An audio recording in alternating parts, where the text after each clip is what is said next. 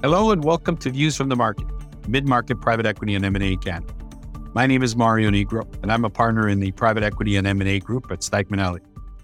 For today's podcast, I'd like to welcome our special guest, John Caggianiello. John is the Managing Director, Transaction Advisory Services at M&P. John, thank you and welcome. It's great to have you here. Thank you for joining us. Thank you for having me. Appreciate the time, Mario. John, I hope I could say this with the highest respect. You're a middle market guy. You've been doing transactions. I've been working with you for years. I want to say how many years because it'll make you probably feel older than you are, but you are a deal stalwart in our marketplace. You've been around a long time, so it's great to get your perspective. But maybe we first talk a little bit about you, your history, and then talk about you and your group at M&P, what you do.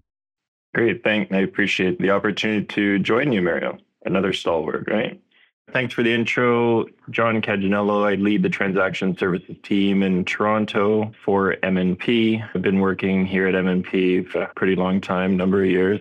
M&P is a national accounting, consulting, and tax firm focused in the mid-market, entrepreneurial-run businesses, offices across the country with about 7,000 people plus now, a growing firm. We have a pretty significant deals practice offering sell-side, buy-side, debt advisory services. Our team is well entrenched with our clients in many industries like technology, manufacturing, transportation, et cetera, and service many private equity firms as well for all their fund needs and portfolio company requirements. Typical deal size for us is $10 to $50, $75 million on average, but we handle much smaller deals in call it clinical space like dental practices, and then much larger deals, which tend to be more cross-border type efforts.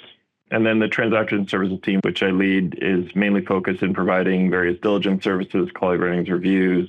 And while my team's skill set is of financial nature, we bring in many other experts in the diligence front for HR reviews, performance improvement assessments, IT diligence, and other like services.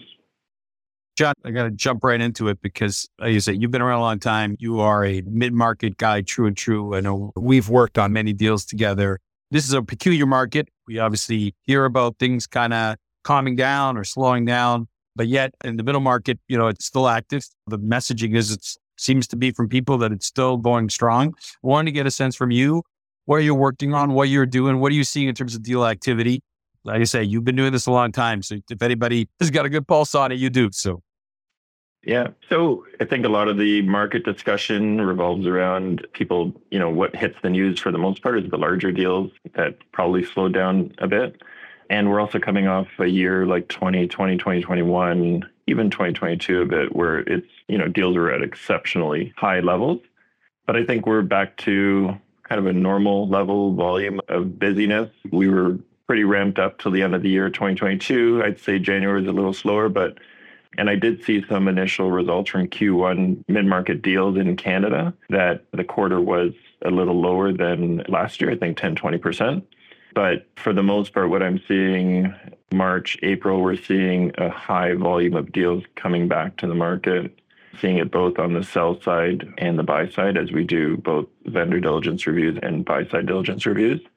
And I think maybe the stalwart in the market, maybe at the beginning of the year, was really in relation to a lot of geopolitical issues. You got interest rates rising. But what's happened now, and we've seen it today, is the Bank of Canada basically held rates for the second time in a row.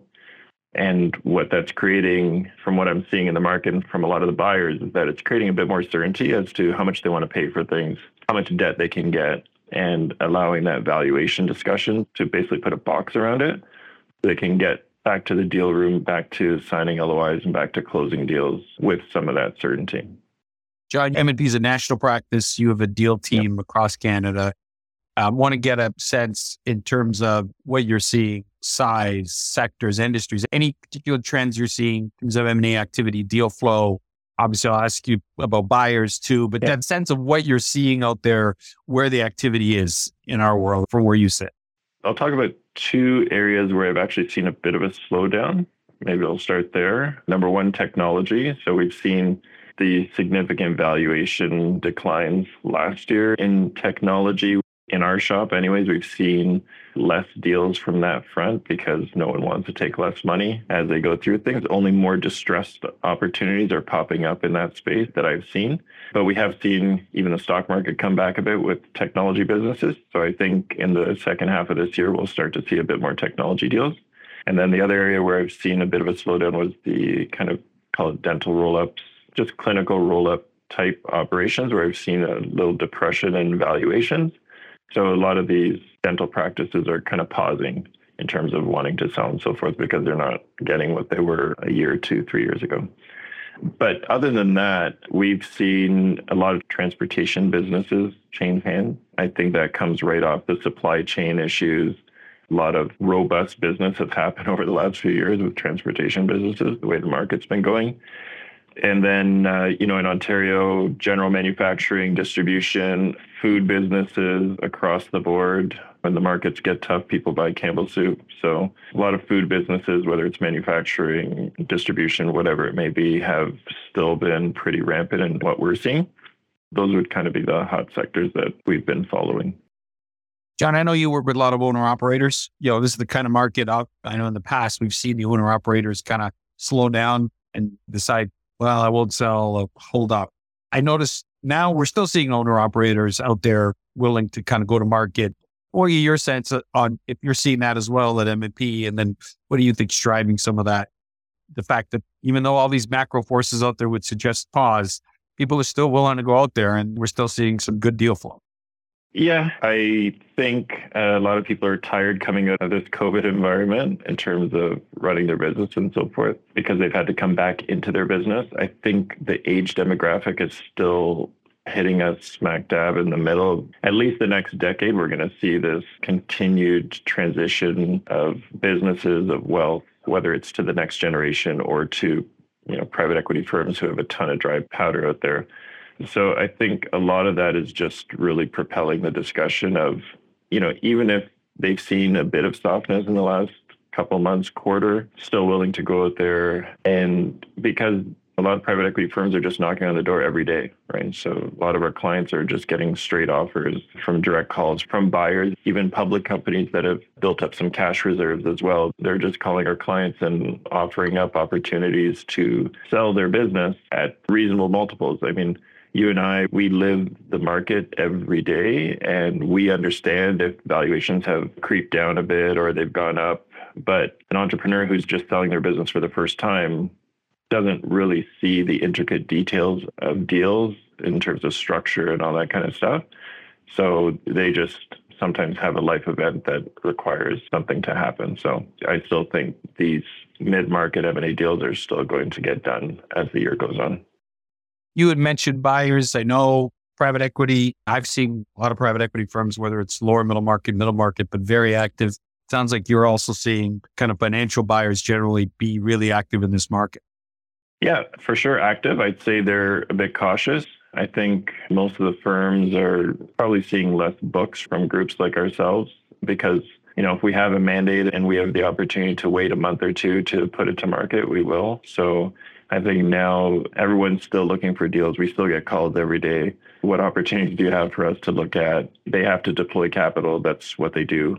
And I think even in the private client businesses that are looking to acquire and grow, if you think about it, or even public companies, if their business has stalled a bit, they continue to have to show growth for their shareholders, or they need different opportunities to grow their business. So if their current business has stalled a bit, they're still looking for other opportunities to add to their current business so then they can grow to the next level of where they want to go and meet their strategic plans. So there is some push and pull in regards to companies sometimes having to do some acquisitions to ensure that their business maintains certain growth curves.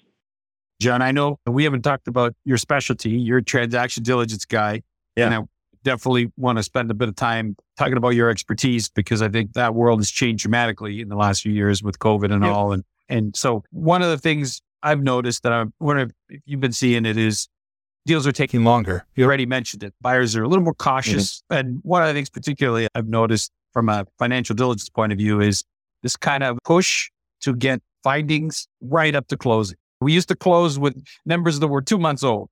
That's 3 months old. It was incredible. In the wild days. Now I notice people are like literally will wait and say, no, you know what? If it's April 30, I'll wait till May 15 so you can give me April's them. I want to get a sense if you're seeing that, what you're noticing has changed given the kind of coolness of the market and all the dynamics, what you're noticing from a transaction diligence to change. That's one of the ones I've noticed, but I want to get your perspective. You're out there every day. You answered the question well. I agree totally. Typically, numbers, you could close off 2 to 3 month old numbers. The banks are okay with that and buyers are typically okay with that. But now it's trying to get as current information as possible going into closing. I think part of it is all this recession discussion and, is it ever going to happen? I don't know. Probably not. But the businesses, what we've been seeing and we've been spending more time on is the forecast. So the forecasts have been coming in lighter than typical on more deals than we've seen historically. So a lot of the vendors are not meeting what they said they're going to meet, which comes into the valuation discussion. So if you start to see that softness going into close, and we've seen a few deals get renegotiated in terms of structure, right? So they put more on the back end because of this. That's why we're seeing a lot of people kind of take it right to the finish line in terms of monitoring numbers because there is some softness in there. It's not that they don't want to do the deal. They understand the dynamics of where the market is right now. A lot of the time, it's just be ultra cautious and don't walk into kind of a ticking time bomb. So forecast is one thing. I'd suggest any business where there's been a lot of soft adjustments to EBITDA in terms of normalization, there's been a lot more time spent in regards to those soft adjustments in terms of trying to prove them out. And a soft adjustment would be something like, margins are going to improve in the future because of X, or the supply chain issue that happened last year is not happening or will not happen anymore. We do not have to stock up so much more inventory. We can do without it. So there's a lot of discussion items that sometimes when we're in diligence have not proved out yet, but a lot of buyers are calling the vendors out on these a bit more versus before, because it was a seller's market, you just close the deal, kind of plugged your nose and you move forward. Now it's kind of like, well, I have to pause a bit here. And a lot of the investment committees for any larger deals and so forth, they're pushing back a lot more on the deal team on some of these things because just kind of the softness in the market, I'll call it.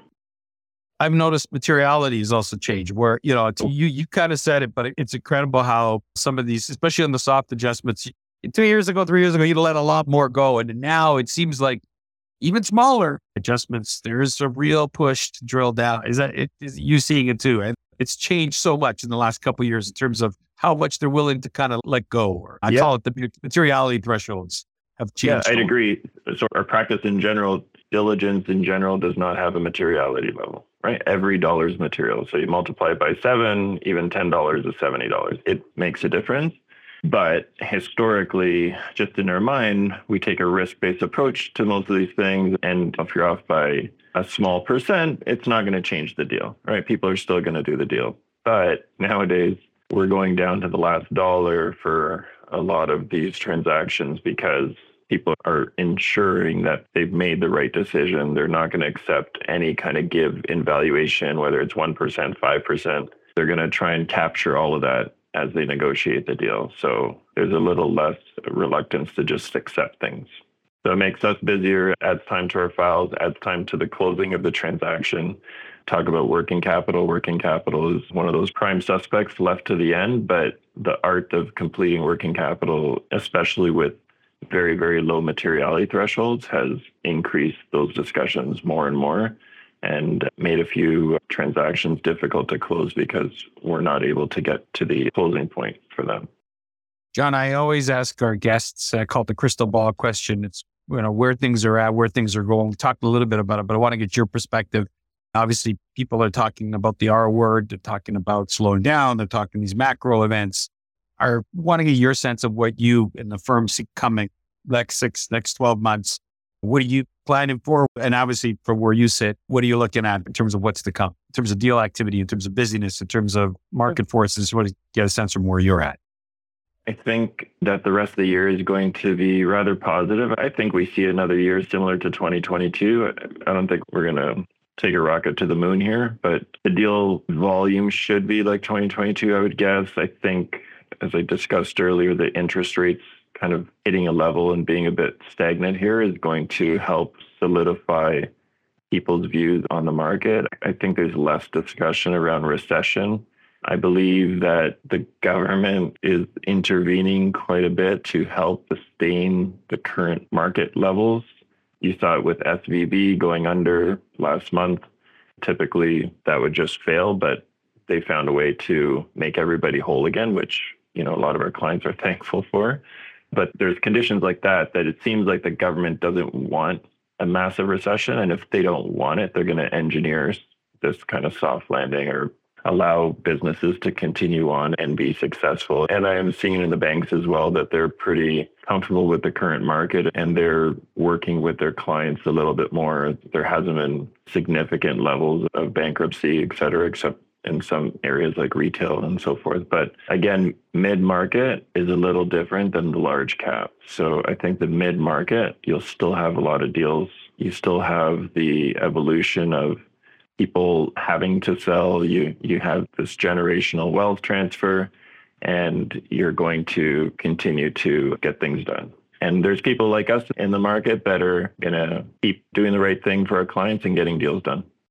I got to ask you, John, when you look at your pipeline, it's good for me when you're busy. So I got to ask, what's your pipeline like? Do you find activity still good? Are you seeing stuff? Sellers still coming to you? It sounds like your pipeline's pretty good from the way you're talking, but I wanted to get a sense from you in terms of the pipeline of deal flow that you're bringing to market and activity you see coming up.